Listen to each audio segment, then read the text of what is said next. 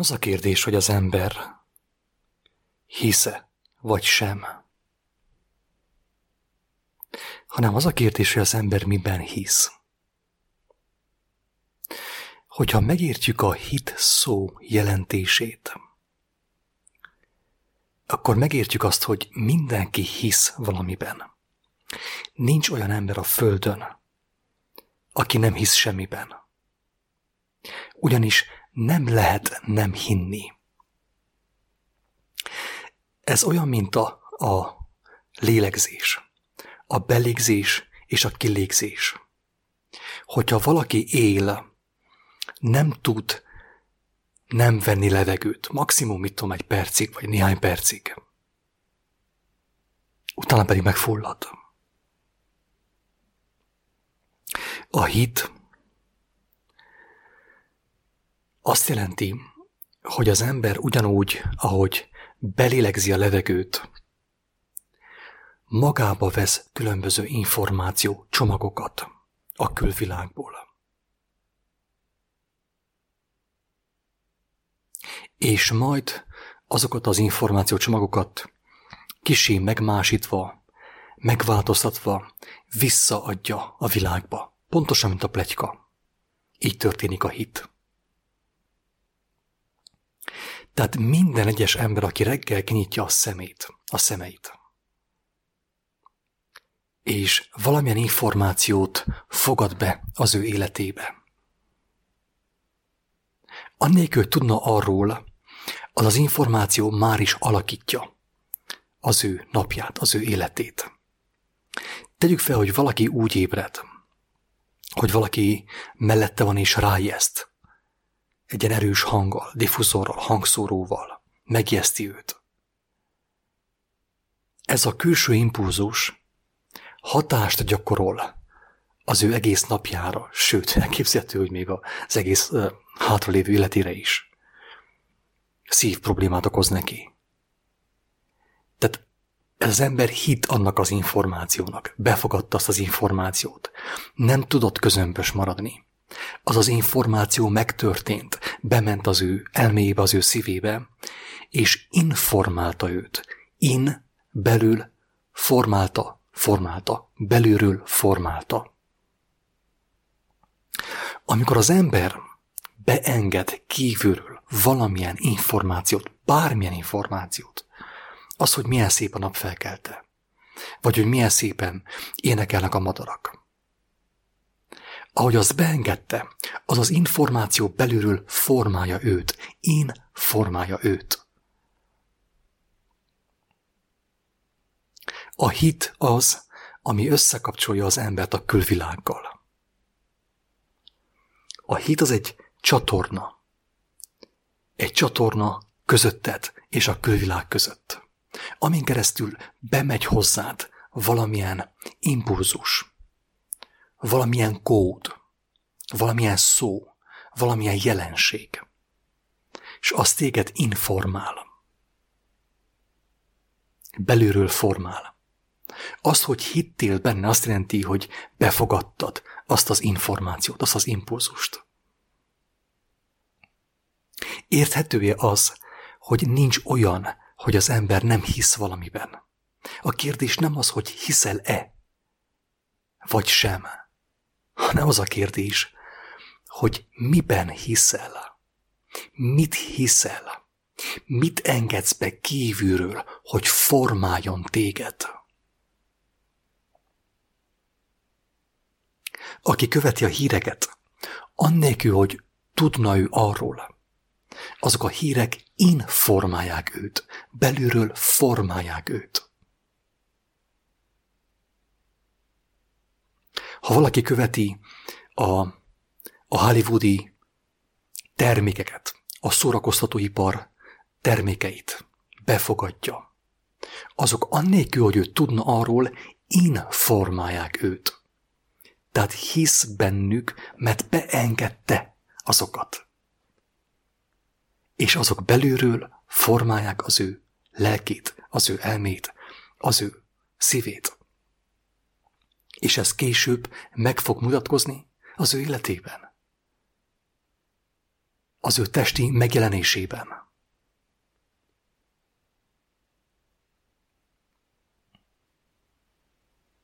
Aki például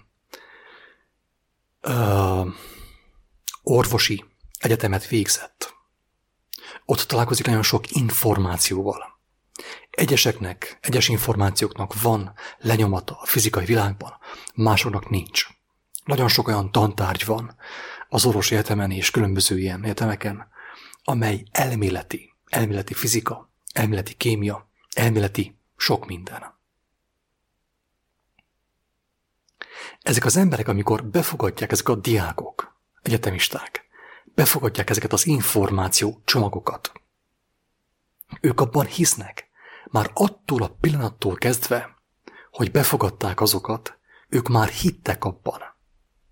Mert az az információ belülről informálja őket, formálja őket. Érted már, hogy mi a tétje annak, amit mond Jézus, hogy a test lámpása a szem. Azon keresztül, nyilván nem csak a szem, hanem a fül is, az érzékszervek, azokon keresztül jönnek be az ember lelkébe, az elmén, a szíven keresztül az ember lelkébe, külső impulzusok. Az, hogy az ember beengedi a külső impulzusokat, ez a hit.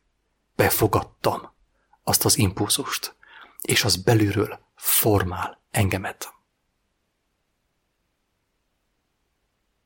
A testlámpása a szem, mondja Jézus. Ha a te szemed tiszta, avagy az impulzusok, amire fordítod a szemedet, a tekintetedet, a figyelmedet, hogyha azok az impulzusok tiszták, a te egész tested tiszta lesz, az egész életed tiszta lesz, világos lesz, mondja Jézus. Ha a te szemed tiszta, az egész tested tiszta lesz. Ha a te szemed sötét, az egész tested sötét lesz.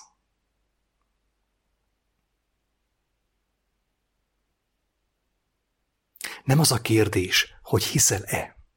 Teljesen biztos, hogy hiszel. Hogyha azt mondod, hogy nem hiszel, akkor te azt hiszed, hogy nem hiszel, és még nagyobb bajban vagy, mint aki tudja, hogy ő hisz valamiben. Akár Mohamedben, Buddhában, Jézusban, teljesen mindegy. Azok az emberek vannak a legnagyobb bajban, akik azt gondolják magukról, hogy nem hisznek. Azt hiszik, hogy nem hisznek. Mert ők úgy fogadnak be kívülről impulzusokat, többnyire életellenes impulzusokat, információkat, hogy nem is tudnak arról. Így megy a tömeg a szakadék felé. Ő nem tudja, hogy hisz. Ő nem tudja, hogy amikor ő önmaga akar lenni, ő valójában egy kívülről bejövő információcsomagot futtat az ő elméjében. Önmagam akarok lenni. Ki a te önmagad? Milyen külső impulzusok határozták meg azt, ami te önmagad vagy? Miben hittél? Milyen külső impulzusoknak engedted meg, hogy bemenjenek, és informáljanak téged? Mert az a hit, amikor beengedek külső impulzusokat az elmémbe, és hagyom, hogy informáljon engem. Ez a hit. Érted már, hogy lehetetlen nem hinni mindenki, aki él, hisz valamiben. És annak függvényében megy az ő élete előre, vagy hátra, fölfele, vagy lefele. Hogy miben hisz. Itt jön be a képbe az igaz és a hamis információ. Az igaz információ gyógyulást eredményez, egészséget, életet eredményez. A hamis információ pedig gyengeséget, betegséget és halált eredményez. Aki nem ismeri meg az igaz információt, és annak a forrását nem találta meg, annélkül, hogy tudna arról, hamis információval táplálkozik. Avagy életellenes, avagy bűnös impulzusokat enged be az ő életébe, amelyek informálják őt, belülről formálják őt. Ez a hit. Ahhoz, hogy valaki megbetegedjen, ahhoz is hinni kell. Abba sok őrültségbe, amit tudománynak neveznek. Nem azt mondom, hogy minden tudomány őrültség, hazugság. De nagy része igen. Nem minden hír hazugság, de nagy része igen. És ezek a külső csomagok az embert formálják. Tehát ahhoz, hogy valaki meggyógyuljon, egészséges legyen, egész legyen Istenben, a Teremtő akaratában, fontos, hogy ő nem csupán találkozzon a Teremtő igaz életről szóló kijelentésével, Jézus szavával, hanem fontos benne is maradjon. A bemerítkezés nem úgy kell történjen, mint a kereszténységben. Jelképesen alámerítik a vízbe, és kiveszik abból. Nem. Hogyha valaki alá van merítve az élő vizekbe, az benne is marad. Benne is marad. Mert azáltal, hogy benne maradsz, benne maradok, az élő víz bennem, engemet az élővíz folyton átmos, és megakadályozza azt, hogy a halott víz, a pocsolya beáramoljon az én elmémbe, a médiából, a vallásból, az emberi tudományokból, teológiából. Érted már azt, hogy hogyan határozza meg a hit az életedet? Vagy hogyan bontja le a te határaidat a hit? Mert a hit ad az élő embernek betegséget és halált, és a hit ad az élő embernek örök életet. Mindenki hisz. Ahhoz, hogy valaki meghalljon, hinnie kell a hazugságban. Tudatosan vagy tudatlanul. Nyilván a legtöbb ember nem tudja, hogy be van csapva. Tudatlanul hisz a hazugságban. És elvész. Nem tudja, miért beteg. Nem tudja, miért haldoklik. Csak megy ki a temetőbe. Azt gondolja, hogy kevés volt a hidrogén a vízben. Vagy a víz nem volt eléggé lúgos. Túl savas volt. Én is hittem ilyen őrültségekben. Régebb. Amikor elkezdtem keresni. És amikor testi szinten kerestem még, fizikai szinten, és nem a lelki dimenzióban, nem a mennyei atyának az asztaláról táplálkoztam.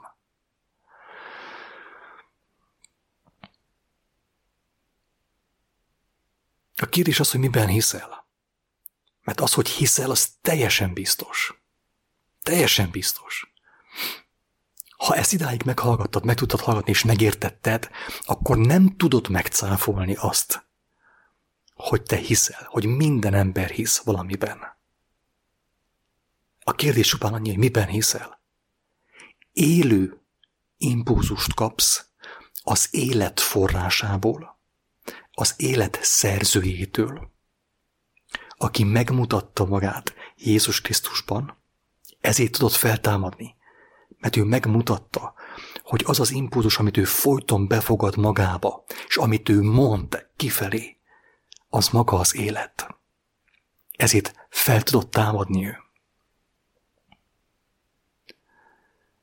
Vagy pedig a hallott impulzusokban, a hallott információban hiszel.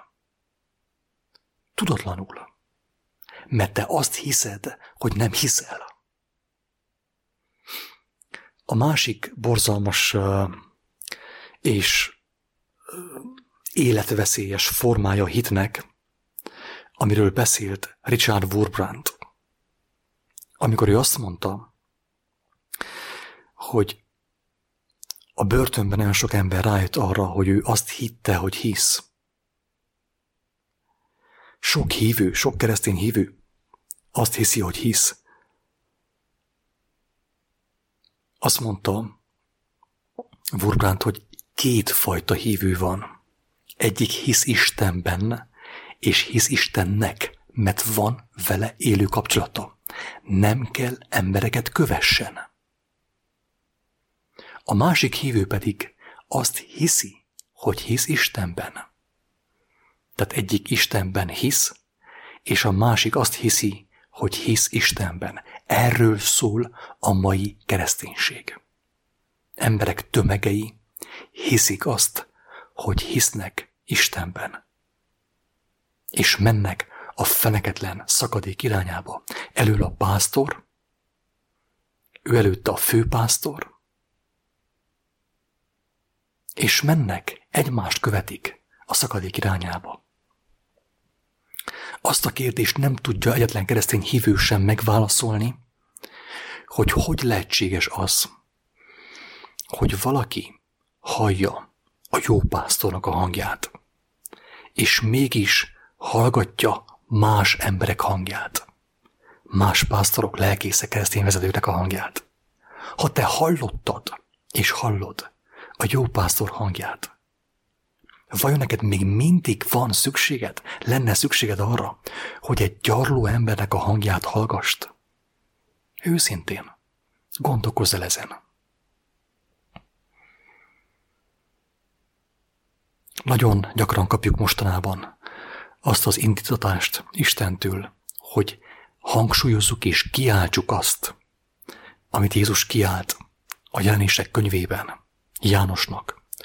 Fussál ki belőle, én népem, hogy ne kapjál az ő csapásaiból, mert az ő bűnei az égig hatottak, és meg fog emlékezni az Úristen az ő gonoszságaikról. Fussál ki az emberkövetésből, a vallásból, a kereszténységből, és fuss, rohanj Isten karjaiba, a Krisztus karjaiba, és kérd tőle: Uram, te azt mondtad, hogy a te juhaid, a te megváltottjaid hallják a te hangodat, és követnek téged, és senki más nem követnek. Tedd ezt. A legveszélyesebb hit, amikor emberek hisznek emberekben, Jézus nevében, Isten nevében. Elhiszik ők azt, hogy Isten azt akarja, hogy embereket kövessenek. Hogyha azt akarta volna Isten, hogy embereket kövessenek, akkor nem mondta volna, hogy kiálts hozzám, és én válaszolni fogok. Akkor nem engedte volna, hogy Jézus meghalljon, hogy eltörölje a hierarchiát, hogy az ember szabad legyen, ne embereket kövessen,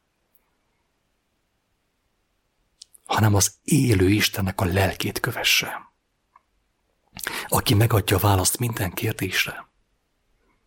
És igen, az út elején az Úristen felhasznál embereket. Emberi szóval szól hozzád, mint most is, hogy kívánt őt személyesen megismerni, hogy igazán szabad lehess, hogy a te hited ne lentről jöjjön, emberi szavakból, emberektől, hanem fentről, a mennyek országából. Drága barátom, mindenki hisz, te is hiszel. Nincs olyan ember ezen a földön, aki nem hisz, aki nem enged be külső információt emberektől, és hagyja az ő életét, az ő lelkét alakítani azon információk által. Nincs ilyen ember. A kérdés csupán az, hogy emberektől fogadsz be információt. Emberekre bízod-e azt, hogy formálják a belsődet, a bensődet, a szívedet, a lelkedet? Vagy a mindenható Istenre, az élet teremtőjére, Jézus Krisztus atyára? Ingyen kaptátok, ingyen adjátok. Isten áldjon, sziasztok!